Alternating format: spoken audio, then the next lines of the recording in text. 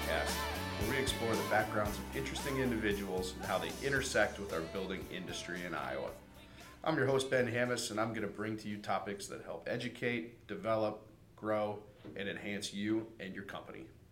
All right. Thank you, Bill Schmarzo. Welcome to the podcast here. Thanks, Ben. Thank you for having me.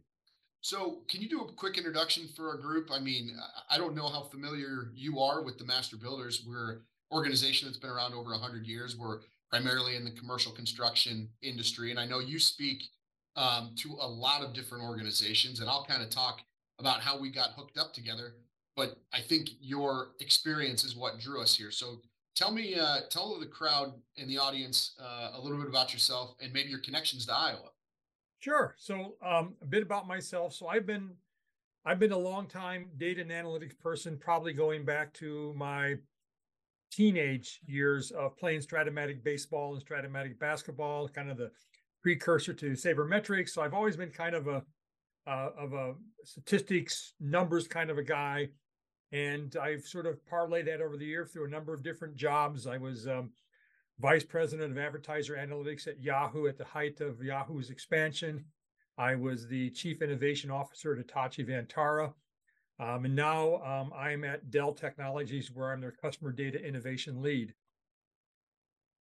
Probably even more interesting is I'm a professor. I teach at a number of different universities. I teach at Iowa State right now. I also go over to Ireland 1 week a year and teach over there at the National University of Ireland. So I spend a lot of my time teaching as well. A lot of things that I teach are around data and analytics. But I think what's interesting, Ben, about my trajectory is as I've gotten further along, especially now we're talking about things like AI and Chat GPT and all the rage around AI, is I found I have transitioned away from being a technologist more towards being a humanist and an economist. And you'd be surprised how similar those two ideas are. So I'll leave it at that. We'll probably talk about it in more detail during the podcast. Background, I grew up in Charles City, Iowa. So I'm a native Iowan. My wife grew up in Marion, Iowa. We met at Coe College in Cedar Rapids. I got my MBA from the University of Iowa. So I got a son who lives in Bettendorf. I have a sister who lives in Avoca. My wife has a brother living in North Liberty and a mother living in Cedar Rapids. And so we have a lot of Iowa linkages that really, after spending 40 years on the West Coast, primarily in Palo Alto, California, led us to come back to Iowa. That's great. What's it like being a Hawkeye grad teaching at Iowa State? Is that a problem? I have to be very careful what I say. And well, the other challenge is my son is an Iowa State grad. So I already have a house divided. And so this kind of even makes it more so. Sure. Now, you came my way through our friends at the Technology Association of Iowa. Tyler Weingarten, I know, had attended, I think, a lecture that you had recently at Iowa State. Was that in the last month or two? Yeah, I did it. I think it was the one at Drake. I done one at Drake. Drake. Okay. Yep. Okay. And when you're teaching, are you in person or are you virtual? Oh my gosh. So, well, it kind of depends. If I'm doing a one-off 1 hour lecture, I'm virtual. Like I'm doing a lecture tonight to the University of Illinois MBA program. Okay. So that's, I'm not going to drive to Champaign, so I do that virtually. I did a lecture just earlier this week to the board of directors of a large bank in South Africa. Again, wow. So virtual, that's great, right? I'll fly to South Africa for that. But my class, which I run at Iowa State, and I'm also going to be doing at Coe College, is in person. Because a lot of the techniques we're teaching people who aren't data scientists, we're teaching them how to think like a data scientist, how to understand where and how they can apply analytics to data to drive value. And so I have a methodology. It's called the Art of Thinking Like a Data Scientist. It walks people through. It's a hands-on approach. And I like when I work with the students, I want this to be hands-on. They work in groups. They learn to collaborate. They learn to struggle. All the important things that when they come out of that class, they are prepared to sit down with any organization and help that organization drive value out of their data. I love that. It's a perfect transition into what I think we want to talk about here. I was watching one of your lectures online, and first of all, the CEO of Big Data is an awesome title. Kudos for that. Well, CEO to correct you, it's the Dean of Big Data. I'm sorry, Dean of Big Data. That's even better. That's I see it on your license plate in the background too. There you go. Yeah. Yeah. There you go. You know, one of the questions that struck me right away was, I think you said, how effective is your organization at leveraging data and analytics to power your business models?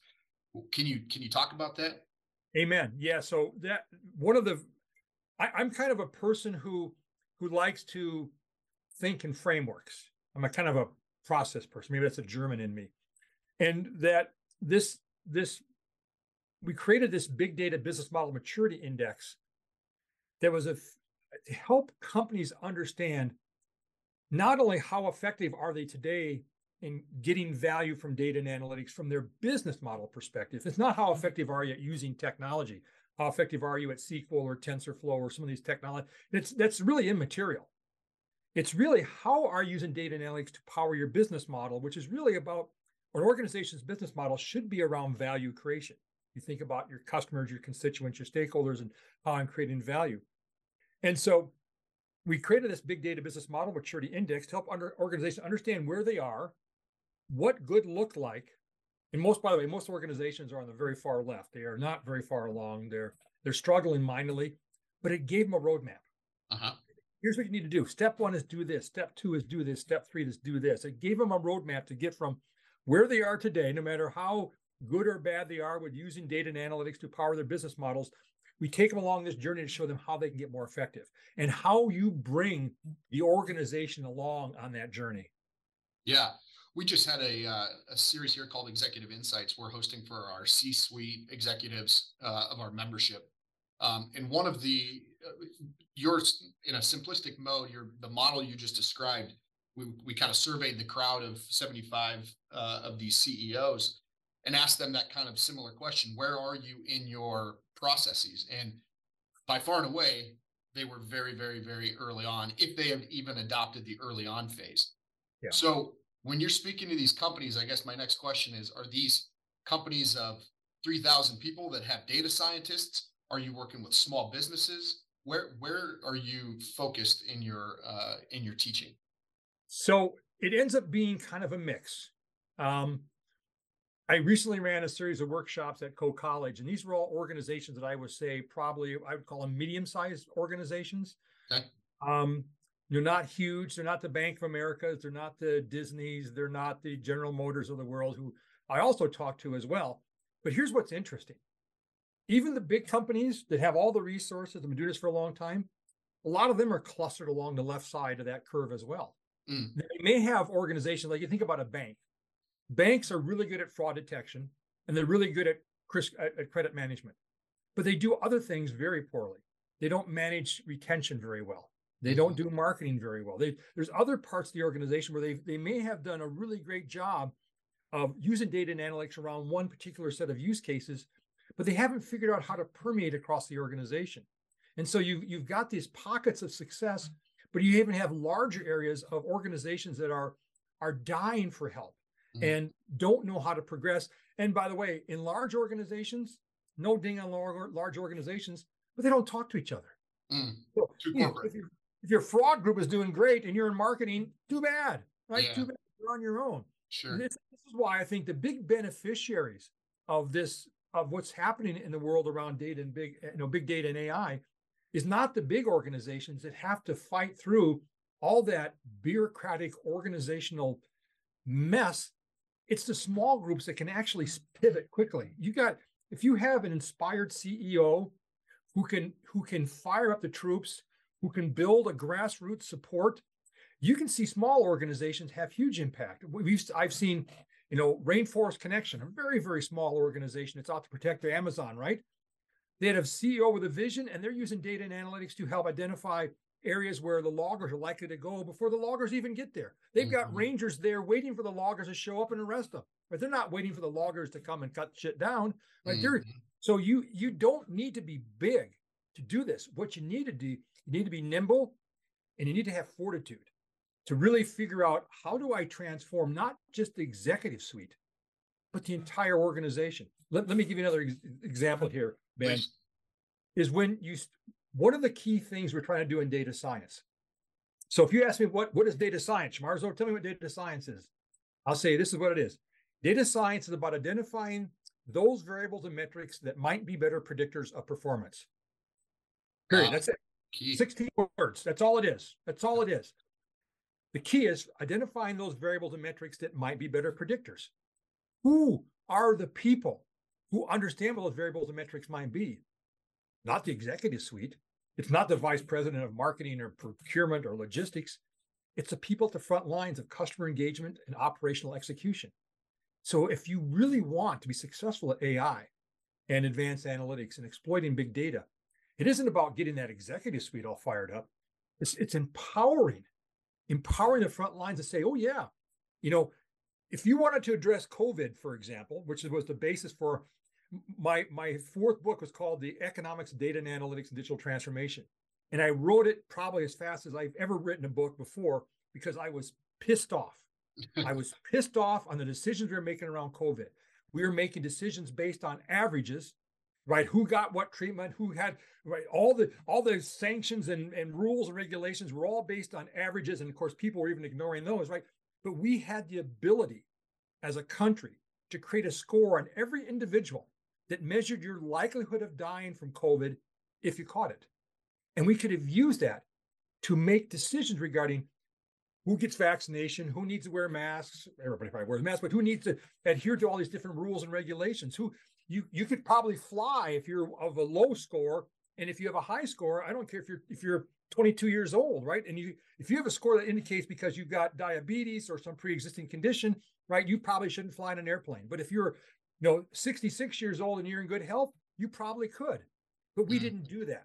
And so we have to empower the front lines because in the case of the COVID example, I had my students at Menlo College actually build a score created a score, a model that gave everybody a score. They did it in a spreadsheet. What they did though, to identify those variables and metrics, who did they talk to?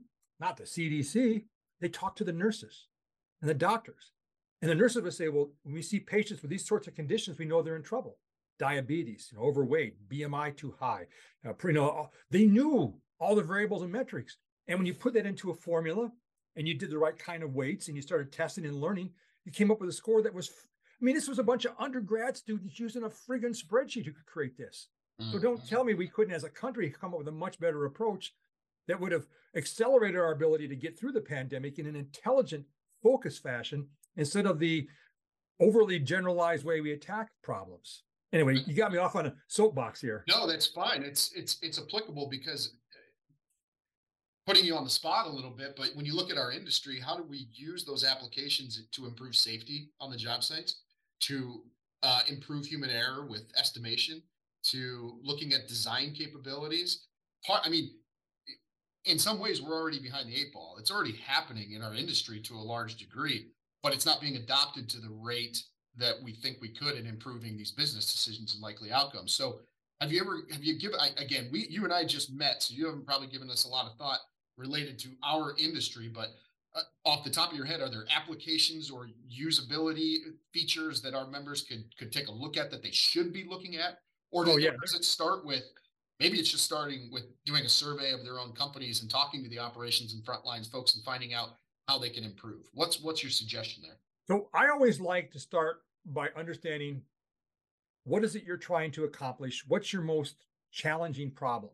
So let's go safety, right? So let's say we're going to focus on safety. We're going to use our analytics and AI to improve employee safety, drive down those insurance costs, all the ancillary benefits of that. So once we know what problem we're going to go after, what I want to do is I want to understand, okay, what are the decisions we're trying to make to support that?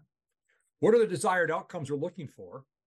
What are the KPIs and metrics around which we're going to measure the effectiveness of those outcomes? And across a diverse set of internal and external stakeholders, what are their desired outcomes and what are the KPIs and metrics against which they're going to measure effectiveness? So that's how we start. We don't start by, grabbing data and throwing a machine learning model against it. We try to understand desired outcomes across and KPIs and metrics across our internal and external stakeholders. And the real key nugget is decisions. Because what we can do with data and analytics, we can optimize decisions. So decisions regarding what safety gear to wear for what kind of projects, for how long, right? There's a series of decisions that your stakeholders are making around safety, and we're going to capture those. And we're going to bring them together. We're going to aggregate them into common subject areas. We're going to put them on a prioritization matrix like this. By the way, this sits in my back of my office Because I was just talking to the Department of Homeland Security yesterday, and they have a problem that they need to figure out what decisions are we trying to make across our stakeholders and the KPIs, metrics, and desired outcomes, right? This is a great, simple tool for getting the organization aligned around, okay, here's the problems we're going to solve first. Here are the decisions we're going to optimize. And once I know the decisions, then I can figure out what data do I need? What analytics do I need? And by the way, you're probably not going to need AI. You can probably do it with, a regression model, something pretty simple. But we've got to start simple. We've got to start focus on the problem, and we've got to make sure we understand how that problem defines and measures value creation. Fascinating. That's really, really good stuff. What I do want to talk about AI a little bit though here. I mean, it's smacking everybody in the face, and if you don't look at it, you're ignoring a large issue that's going to face companies. So when we talk about AI though, let me just say this honestly, the industry nationwide, we know it. We talk about it all the time. We're sometimes behind the eight ball when it comes to adopting new things. We're hard-nosed. We're proud of it. We get the job done. We're hardworking. We've done it one way for a long time. There's I think a natural resistance in this industry to adopt things like AI. What do you say to a company like that who says, you know what, we're doing just fine. We're going to keep doing it. We don't need it. What do you say to those companies? So I would have a discussion regarding, so what's your business problem? And so they might say, inventory management. We got too much inventory. It's costing us money. Working capital is all tied up in inventory. And I said, what if we could use data and analytics to reduce your inventory cost by 10%? Is that interesting to you? How about if we can make better decisions regarding not only what inventory we should be buying from whom and how long we should hold of it, but in some cases we have excessive and obsolete inventory we need to get rid of. What's the salvage value? And so I like to sort of take it and get down to a very pragmatic problem they've got, whether it's inventory or maybe what do I bid on a project, right? What should I bid on a project? What are all the variables and factors? And focus on one problem and show them how data and analytics can help optimize the decisions around that. So we're going to always come back to decisions. Right? Decisions are a really powerful link for a couple of reasons. Number one, every business stakeholder I've ever talked to knows what decisions they're trying to make. Now, I used to work construction in high school and college, right? I know what kind of decisions we're making regarding how much concrete we're going to need, how many forms we're going to need. We're pouring the street. I had a pretty good idea of how much the decision we had to make, right? So I'm going to focus on understanding how do I make better decisions? How do I optimize my accuracy of ordering the right kind of concrete? How do I make sure I have the right number of people and project on time and all the right equipment there? Right? All the decisions regarding pouring a street, for example. So the users know the decisions because they make them every day. All I'm going to do is leverage data scientists who know how to optimize decisions. That's what they do, right? I'm going to bring data science in this process. I'm going to help to optimize those decisions. Because remember what data science is? Data science is about identifying those variables and metrics that might be better predictors of performance. So when you look on a project, for example, you're trying to make a decision regarding inventory, you're looking at the time of year, the weather, what holidays you might have problems getting workers in, and might get supplies in. You're looking at all the variables and metrics that might impact that decision. And the people at the front line of the organization, they know those variables because they live them every day. And all I'm going to try to do is get the business user to say, I think these are the most important variables.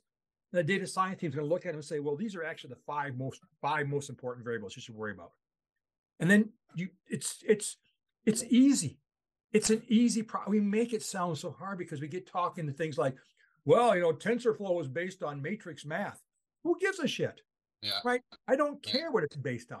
All I know, I'm a math major, but I couldn't tell you anything about linear algebra anymore. That was way back in the olden days, right? Right. All I know is that if I bring these variables into, for example, a regression model, it'll help me make better decisions regarding inventory, procurement, safety, whatever the problem I'm going after. I can use data to make better decisions. That's all we're trying to do. Sure. That makes a ton of sense. Now, shifting a little bit, whether it's big data, whether it's understanding big data, whether it's understanding these models, or whether it's the application of AI, in your view, and maybe this is more broader than the construction industry, but are those going to complement or are they going to replace the jobs in our industry in the future? So they're going to complement most. Okay. They're going to make us better at what we do. They're going to help us make Are they make going to better replace? decisions. Are they going to replace? I mean, you might have robots that can pour, they can finish a street better than me, but I was pretty good at finishing a street. I don't Yeah. know. Yeah, you But still have the human element of building buildings, building hospitals, and building schools, and there's still a human element. You just wonder if the shift is going to be in the application of these features in complementing the jobs. That's what you're saying? I think to me, it's much more, any job that's highly repetitive is probably it's always been in danger of being reduced by automation. That story's never changed, right? Toll booth workers. Sorry, that's just, if your career was based on being a toll booth worker, not a good choice, right? Right. But what it's going to do, it's going to help us in the construction business, for example, to make better decisions, especially as things are constantly changing, right? Whether we're going to do a pour and it starts to rain, right? What do we do now, right? We've already ordered the trucks. What are we going to do, right? You're working with a client and the client says, well, I need to actually add, more ramps in order to be, more accessible. I need to do this.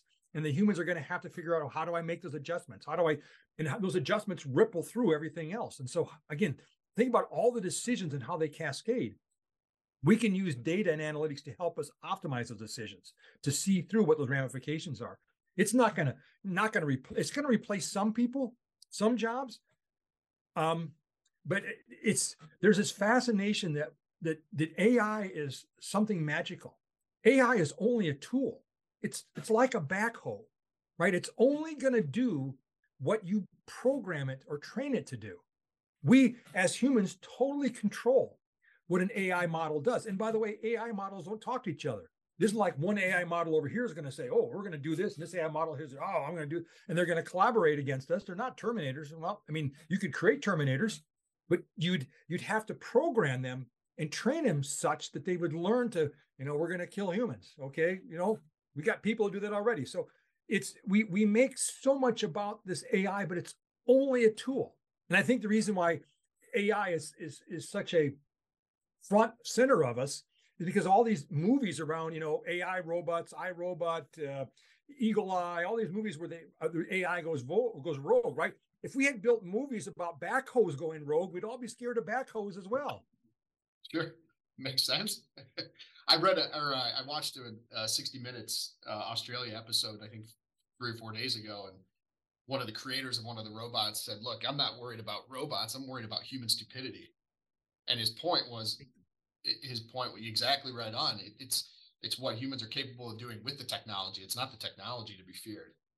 So there's a lot of the conversation on the Senate right now in the AI space is around nefarious agents, right? Who are going to take this and create misinformation, deep fakes, kind of what we've already had for the last 5 or 6 years on social media. Sure. But I won't go there. Right. Yeah, right. So, and that's a rightful concern. We need to have not only regulations in place, but we need to build AI models. They're going to monitor the AI models. We may not as humans be able to flag deep fakes. AI models can. They'll say right away, that's not true. That's fake. They've already got techniques for how to do that. There are 2 problems that actually scare me more than those.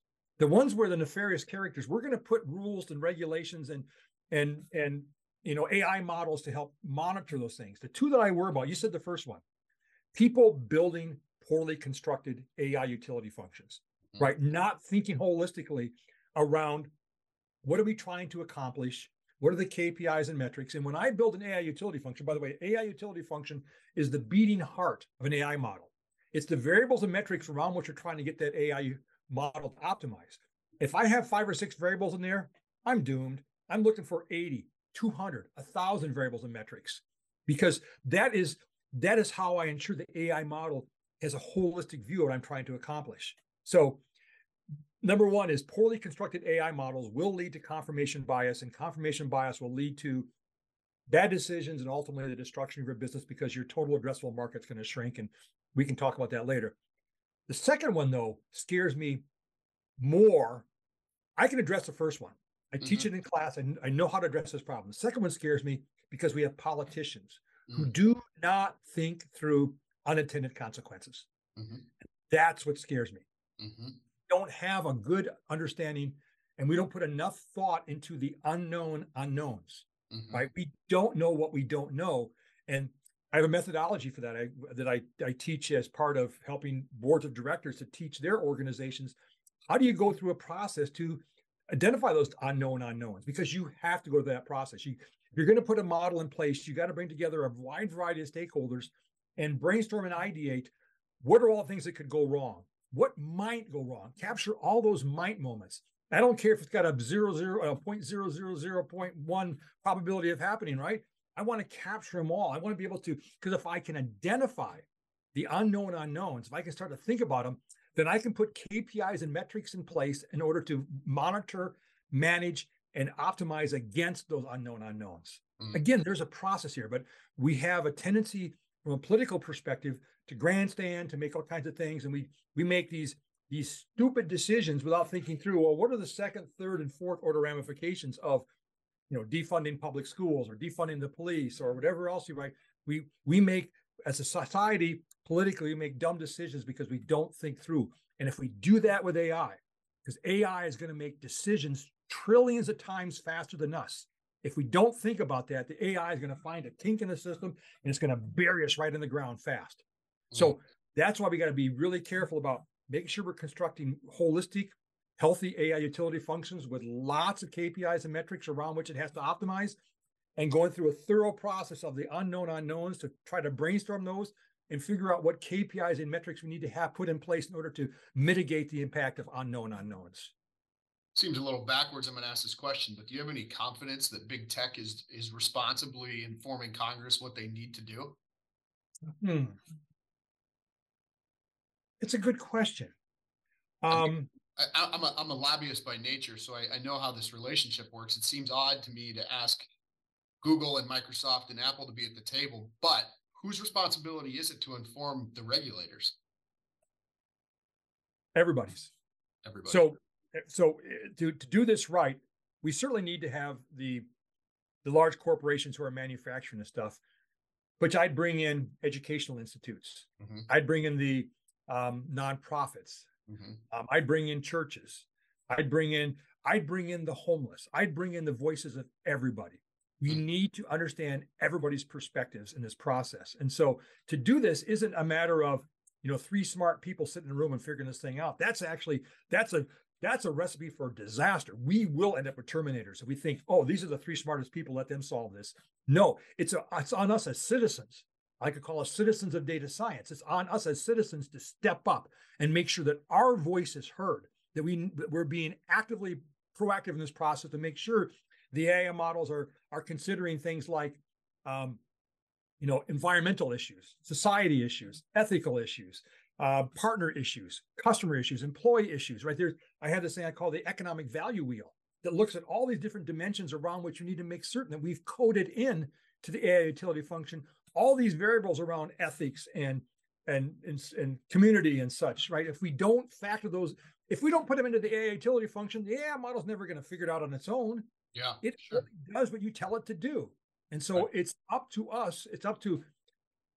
If government was smart, they would seek to bring everybody together, not just the far right, the far left, or the middle, everybody.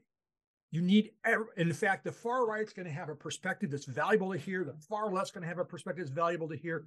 We need to hear everybody's perspective, and we need to make certain that the AI utility function has all those kind of conflicting variables and metrics, because what the AI model does really well and what humans do really well is we make trade-off decisions.